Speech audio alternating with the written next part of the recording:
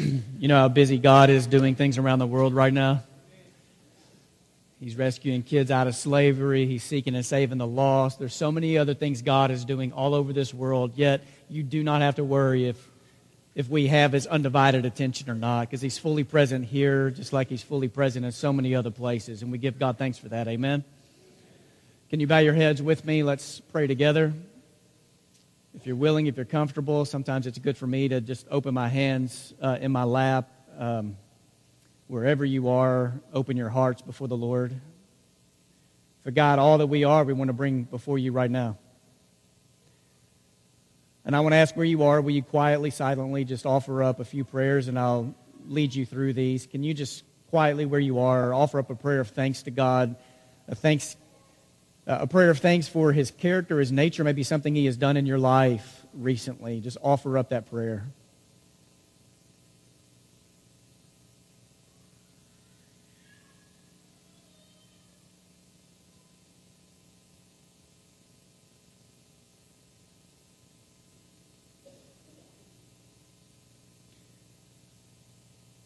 In prayer, I also want you to think about this. There are multiple times Jesus would ask people, what do you want me to do for you?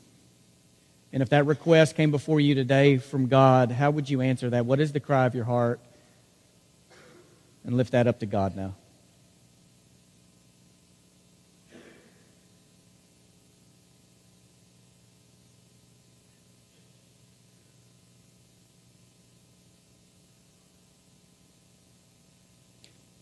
I want you to think of one person in your life who either they are far from God because they've never known Him, or maybe they have known Him in the past, yet they have gone wild. They are not living as people who are in the light. I want you to lay them before the throne of God, asking for the light of God to break into their darkness.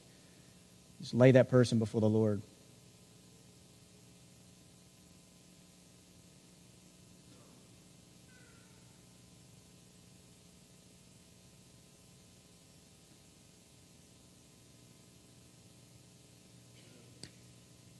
And lastly, whoever that person is who you lay before God, I want to ask you to ask God to give you wisdom, boldness, and courage of how you can be a light in that person's life. Let the Spirit of God guide you in this time. Is it a text message, a phone call, an email, a letter you need to write? How does God want you to act upon that relationship?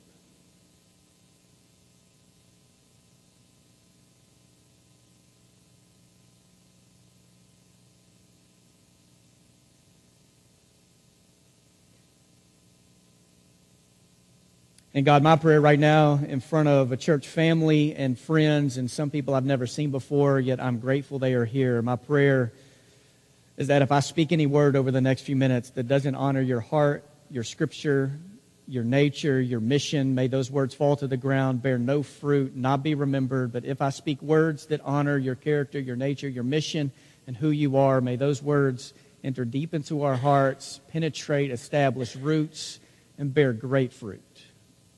Through Jesus we pray, and the church said. Amen. As Justin mentioned earlier, last week was our 901 offering, and we were very intentional about having a Restore Day following the 901 offering, because we never want to be a church that just throws money at things. Money can bless and advance the kingdom of God in amazing ways, but we want our hands to stay connected to whatever money we give in the world. So as we gave to the 901 offering last week, which, by the way, we're just a few $1,000s short of our goal.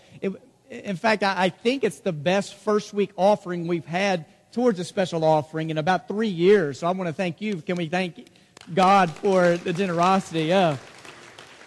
Thank God and thank you. So I look forward to all the ways we're going to serve in the kingdom later this afternoon. Let me make you aware of a couple of things. They are in your bulletin. One is next Sunday is Mother's Day, so a heads up for a lot of you in the house, all right? And for those of you who a week like this reminds you that your mother is no longer present, or maybe it's just a holiday that you're reminded of a severed relationship, or for anyone here who experiences moments of grief, on days like this, we remember you, we give you voice, we pray for you. But next Sunday at 9 a.m., I'm going to host another baptism class. You can see it in your bulletin. I do these every 18 months or so. If there's anyone here interested in baptism, interested in how to talk to friends and family members and neighbors and coworkers about baptism. Sometimes when I host these, people come because you were questioning your own baptism, because maybe you were baptized and it was all because you were saying no to hell and you weren't really saying yes to Jesus, or all your friends were getting baptized and you've just lived with these doubts. Anybody who wants to engage in a deeper conversation about why baptism matters, we're going to have that discussion next Sunday morning at 9 a.m. I also want to speak just a little deeper into what Justin Ardrey mentioned earlier. On May 12th, it's a Thursday night from 6 to 8. I'm hosting a forum. The best title we could come up with is Church Diversity, but there are 5 different demographics that I'm asking to speak into this night. So I'm hosting the evening. I'll facilitate it. I'll have a little intro I do, a conclusion, but there are 5 different demographics, and there could be 20. But this church is becoming more and more eclectic and diverse in a number of ways: race, social class, theological background, what part of the United States and the world that you come from. So on that Thursday night, we're going to have an older person who speaks, talking about what's it like to be an older person in a multi-generational church, and what would you like other people to know. I'm going to have a younger person address the same thing. What's it like to be a younger person in a multi-generational church? I'm going to have an African-American speak that night of what's it like to be an African-American in a church that 10 years ago was 99% white.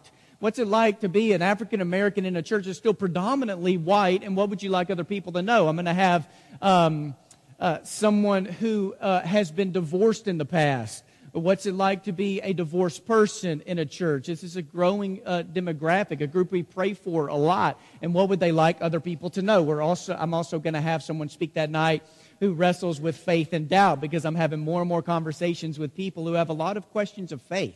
So I want someone to speak into that night as well. So put it on your calendar. Bring friends. It'll be a wonderful evening. I love how God believes in the church. And this was God's plan A to advance the kingdom 2,000 years ago, and it's still God's plan A. To bring together a group of people, to light them on fire, to give them a mission that is bigger and greater than themselves, to give everything they have to Jesus and all they do. The success and health of a church is solely dependent upon a church's willingness to go deeper and deeper into Jesus. It's not about clinging to the traditions of a church, and traditions don't always have to be bad.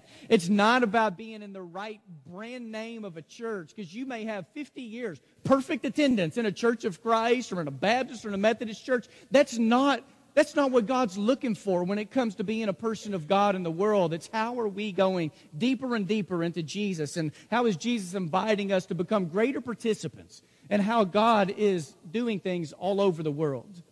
So I want to talk just for a moment today as we prepare for Restore Day to go out. And by the way, Restore Day is a big day for us because there are events that we're engaging in, but we hope to be a church that's preparing one another and equipping us to be people of restoration everywhere we go, right? But open your Bibles to Philippians chapter 3. That's where we're going to be some this morning. And I want to begin by talking about citizenship. Like, what does it mean to be a citizen? Because people in the first century were coming to know God, they were surrendering their lives to Jesus, and they saw this as they were now citizens of the kingdom of God. This was a whole new allegiance for them. Now, for me, I carry around a money clip. I gave up wallets like 4 or 5 years ago, all right? And in this money clip, I have a few things that can get me into places. All right, so I carry, I don't know, maybe 8 cards in here, and these are all really important for me. Let me just walk you through them for a moment, because these give me access into places that some of you could not get into if you did not have access to one of these, all right? So this is the key for me to get into this church. I can swipe this, I can get in. This gives me access to this building. It gives me access to the security codes. It gives me access into your checking accounts and your saving accounts. And I know your social security numbers, all right? So this is a very important card for me. This next card gives me access to the zoo. We've been here 8 years. Every year we re-up our membership to the zoo. We love walking around there. We live right by it. It's peaceful. If you have not been since Friday, I know it rained a lot Friday, the Zambezi River is incredible, all right? The hippos finally have a home, all right? I mean, they are so grateful, and you can tell. But if you don't have this, you're not going to have access into that place. This is my Blue Cross Blue Shield card. Anytime I go to a clinic or I'm taking my kids to a clinic, I need this card to receive certain kind of care. Next to that is my insurance card. Chuck Petrie, State Farm is on here. And hopefully I don't have to show this that much, but if I get in a fender bender, this comes in handy. If a cop mistakenly pulls me over for some reason, all right, he's going to ask to see this. I have a couple of credit cards that I carry around. I have a membership to the Kroc. This is where I choose to work out. Now at the Kroc, they're really... They want to have a secure building. So not only does this get me into the Kroc, this also gets me into the weight room, and I also have to swipe this if I need to use the restroom. So once I get into the Kroc, I can't lock up this card. I have to have this card to get into certain places. I need this card that after I work out, this is what gets me close to the kitchen so I can get those buffalo fried chicken strips with French fries, because 30 minutes on the elliptical, you should be able to eat anything you want to eat, all right? It's important for me. But there are two other cards that, one of them I carry around and one I always don't. But two cards that I need in order to get every other card I've talked about today. A driver's license and a Social Security card. Do you know what I did to earn a Social Security card? I was born. That was it. I did not pass a test. I didn't have to run a 100-meter dash. I had to be born. Now, the driver's license was about how responsible could I be. They weren't looking for me to be a perfect driver, but they were wanting me to be a responsible driver. And I need those two cards to get almost any other card that gives me access to anything else. Those are the cards that let all the people in the government and people making big decisions know I am a citizen. I'm a citizen of the United States. I'm a citizen of Texas and now Tennessee. I'm a citizen of Shelby County. These cards let people know that. And those cards are about identity. And your driver's license is also about responsibility. All right, now, when it comes to being a citizen of the kingdom of God, it's about identity and it's about responsibility. Now, here's the thing when it comes to being a citizen in the kingdom. There are some who want the identity of being a citizen of the kingdom of God, yet they do not want the responsibility that comes with it. And there are those who may want the responsibility, like we want to serve in a way that we make the world a better place, but they want multiple identities. But when it came to being a person who was surrendering a life to Jesus, especially 2,000 years ago, you knew that you were becoming a citizen of another kind of kingdom. So when Paul's writing to the church in Philippi was a Roman colony, yet there were a lot of people in Philippi who weren't Roman citizens. But if you lived there and you were not a Roman citizen, you knew what citizenship in Rome could do for you. You knew the financial security it could bring. You knew all the benefits that could come with it. So if you were a citizen of Rome, there were great things that came along with that. Now, the reason Philippi began to grow is because the way Rome worked is that Rome didn't want everybody to live in Rome. Rome wanted to spread the power and what they called the peace of Rome. So what they would often do is they would scatter their citizens of Rome all around other places to spread what they wanted to be the goodness of Rome. And they also didn't want all these retired military people living in the city of Rome because they had too much time on their hands. So they wanted them to go out and be farmers and entrepreneurs. Philippi ended up being the city that was growing because Rome was spreading Rome, and there were a lot of retired military people who were living there. Even if you weren't a citizen of Rome, you knew what citizenship could do. But when you became a believer in Jesus, you knew that your citizenship was changing drastically. One of the greatest confessions, the greatest confession you can make in the first century world was Jesus is Lord. And whenever you see that show up in your New Testament, you should pause and you should see the kind of declaration they were making, because when they were making that statement, they were claiming who was the Lord of their life, but even without saying it, they were claiming what was no longer the Lord of their life. Because when you were saying Jesus is Lord, you were also saying Caesar is not Lord. When you were claiming Jesus is Lord, you were also saying Rome is not Lord. That your citizenship, your allegiance, all that you are was now fully devoted to Jesus and everything Jesus wanted in the world. So if you look in your Bibles in Philippians chapter 3, down in verse 20, what it says is, "But our citizenship is in heaven, and it is from there that we're expecting a Savior, the Lord Jesus Christ, and He will transform the body of our humiliation, that it may be conformed to the body of His glory by the power that also enables Him to make all things subject to Himself. So Paul's reminding these people, look, you were citizens of heaven, and this is not a citizenship you're waiting for. This is a whole new identity that now has responsibility in what you are now. So back up to chapter 3, verse 1. I'm going to walk you through this. For those of you, it's on the screen. Hopefully you have your Bibles in front of you. You can pull this out on your phone. I'm trusting you. I'm asking you. Let's be grown-ups. We can look on our phones and look at a Bible without feeling like we have to go to Facebook or catch up on text messages for the next few minutes, right? What I ask for you is that when we engage the Bible, anytime you open up the Bible to read it, I think there are a few things you need to ask or do. One, you need to read it. You need to pray through it, and you need to ask, if I take this seriously, what in my life has to change? Read it, pray it. If I take this seriously, what in my life has to change? Let me walk you through Philippians 3 today. Verse 1, finally, my brothers and sisters, rejoice in the Lord. So it's a fairly short letter, Philippians is. You can go home and you can read this in just a few minutes, all right? And here it's like, finally. Like Paul is letting everyone know, okay, look, I'm bringing it home. All right, here's what I need you to remember. I'm laying it on thick to end this letter. So finally, here's what I want you to take with you from what I am giving you. Finally, I want you to rejoice in the Lord. If you mark in your Bible or you take notes, Paul talks more about rejoicing in Philippians than any other book. In fact, if you looked at all the other books Paul wrote, all the other letters, and you added up how many times he uses rejoice in all the other letters, he uses rejoice in Philippians as much as he does in all the others combined. Which now means, okay, is he saying this because he's affirming the way the church was rejoicing, or is he saying it because they have lost their joy? And he's reminding them of, hey, you need to rejoice. Like, God's doing really good things in your life. He's doing things worth celebrating. And I think he's reminding them, hey, you've lost your joy, so you need to rejoice. God is doing things. You've become too divisive. You can see that in Philippians 4:2. There are too many things going on in the life of your church. You need to find joy in who God is and what He's doing in your life. You rejoice in Him. Because if you lose your joy, you lose your witness, right? If you lose the joy of the Lord in your life, who wants to listen to somebody who's not speaking about something with joy? And then Paul continues. Check this out, verse 2.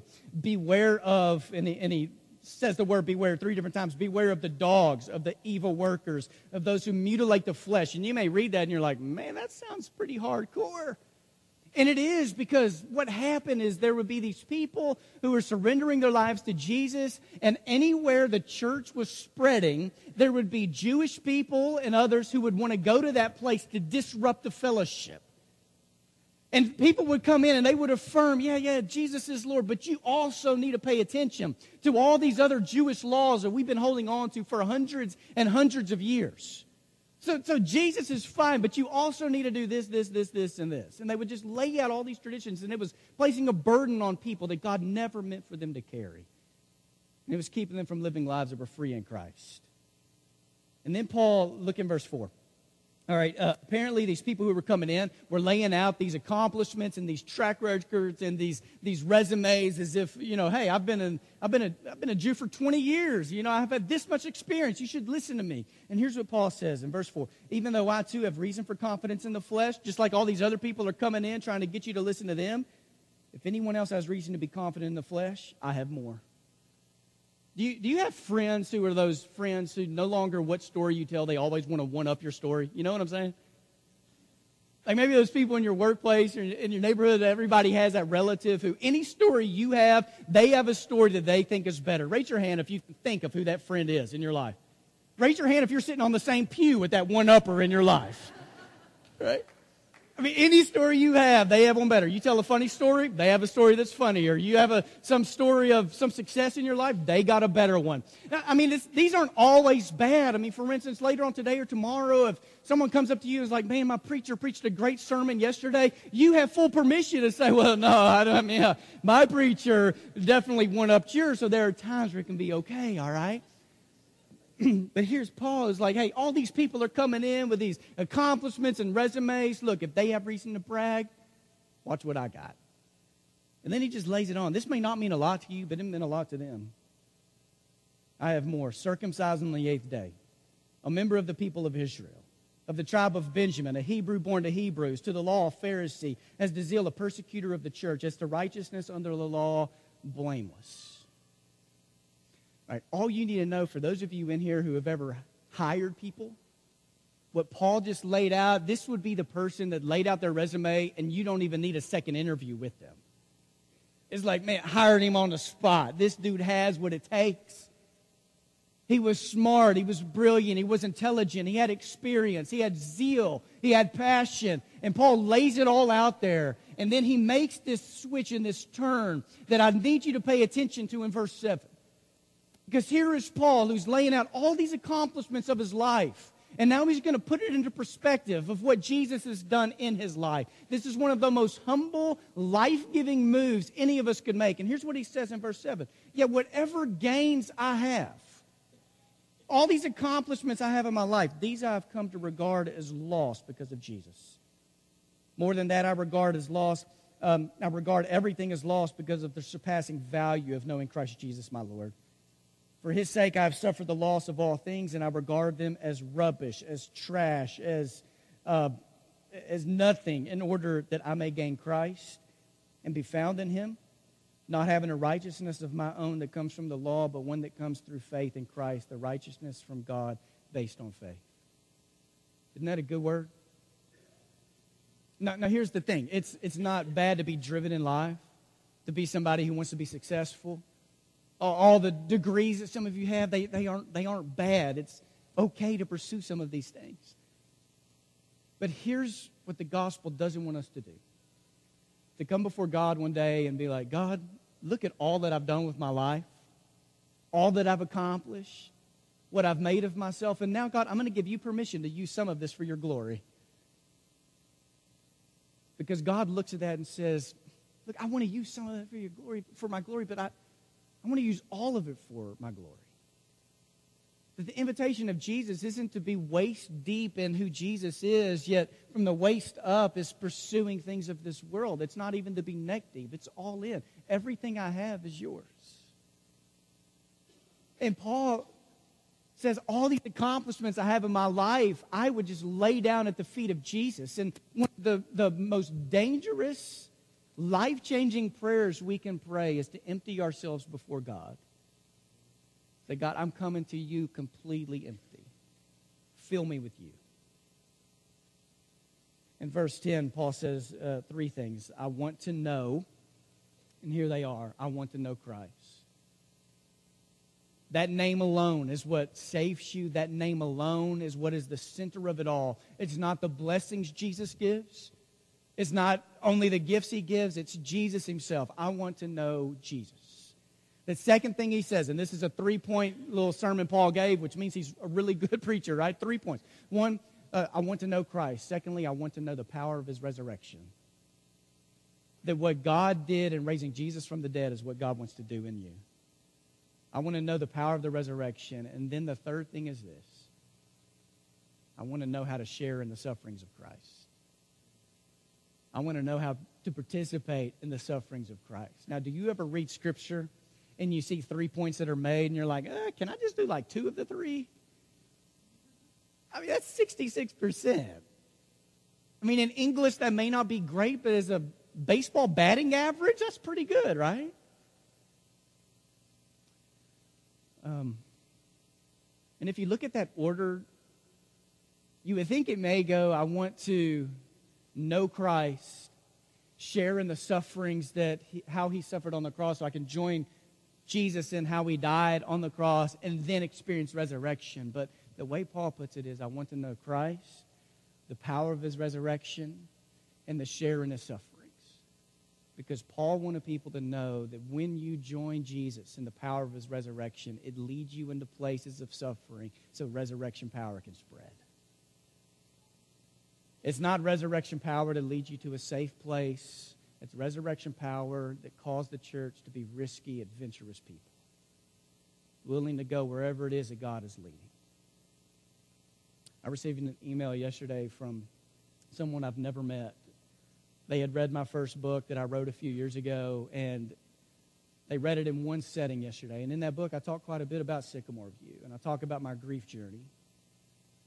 And then this person quoted some of the book I wrote. Now, as an author, even as a preacher who writes out stuff sometimes, there are times where people like use my stuff against me, you know. And there are times where people will have a quote that I've had and something I've written in the past. And what this does for an author is it causes you to sit back and think, do I still believe what I wrote a few years ago? And what this person quoted was, you said in your book that you don't want to be approached by God one day or on Judgment Day, however that goes down. You don't want God to say, Josh, why did you always play it safe? Why did you not take more risks with your life? Why didn't you join Jesus in this great adventure? This guy was reaching out to me saying, I've just become too complacent. A college student, I've become too complacent in my life. I want to join in this great adventure. And I was able to read that and sit back and say, you know what, I hope that's still true at 35 as it was when I wrote that when I was 31. And I hope that's still true when I'm 55 and 80. Looking for what is it that God's doing next. Where is God inviting us? You know the beautiful thing about Philippians? It was a church that was started by a bunch of women who prayed down at a river. You can read it in Acts 16. And Lydia was one of those people who started this church in Philippi. And Lydia was this woman who was a businesswoman, which was unbelievable in the first century. A woman who had power, who had a lot of money because she had a large home, and a woman who ran a business. She sold stuff. And then the next convert that we think may be a convert is this demon-possessed woman who was bringing a lot of money to Philippi. And then after that was this jailer who encounters God through this miracle in this jail. So what we know is that that church was made up with this weird group of people. But isn't that what God does? Bring together people who look differently and have different experiences, but we come together because we unite around the one thing that is the center of it all and that will last forever, which is that Jesus conquered the grave. And He's taken care of evil. And He's given the church a mission. So today we join in some ways in like the suffering of the world. Not always because we have what they need, but because we're following God and we're learning from God as we do this. So we're going to take communion in just a moment. We take the bread and we take the cup. We do this every Sunday. If you're here, you're invited to join with us. Barbara Brown Taylor is a great theologian, teaches at universities, written a lot of books. And I tell you this story every couple of years. I mean, Barbara Brown Taylor once, she said, you know, usually when we take communion, we're sitting in our pews and we're facing the front. There's nothing wrong with that. God works through this. It's how the church has taken communion for a few hundred years, not 2,000 years. Don't think it's always been like this. But God works through this, and you connect with God through moments. And she said, but what if on a Sunday, if we took the bread and the cup, and instead of sitting in a room with our faces to the front, we went to the sidewalks of wherever our church's, the facility is located, and we look out to the community God has called us to serve. And we look out with the bread in one hand and the cup in the other hand, reminding ourselves that Jesus was broken so that we could be made whole. The cup, the blood of Jesus was shed so that we could have the release from sins, and that this bread and this cup calls us into this great mission, reminds us that God invites us and gives us responsibility to be people who work for good in the kingdom. And so we follow God in this kind of way today. I want to ask our leaders, if you will, get in your places to receive people for prayer. I know we have some women who are here. And if there's anything we can pray over you, I invite you to go and find one of these people. There's this thing that can happen in your life that can set you free. And sometimes all you need is for someone to hear the cry of your heart, to pray for you. So we have these places, these pockets all around here where we'd love for you to take advantage of these. Rebuke any form of embarrassment in your life as you move there. Go to receive a blessing from God. If there's something we can do for you, we have some elders up here at the front. If this is a day you need to confess Jesus as Lord and to be baptized into Christ, if this is a day where we can pray over you, we invite you to come. Let's stand together. Let's sing a song. Lord.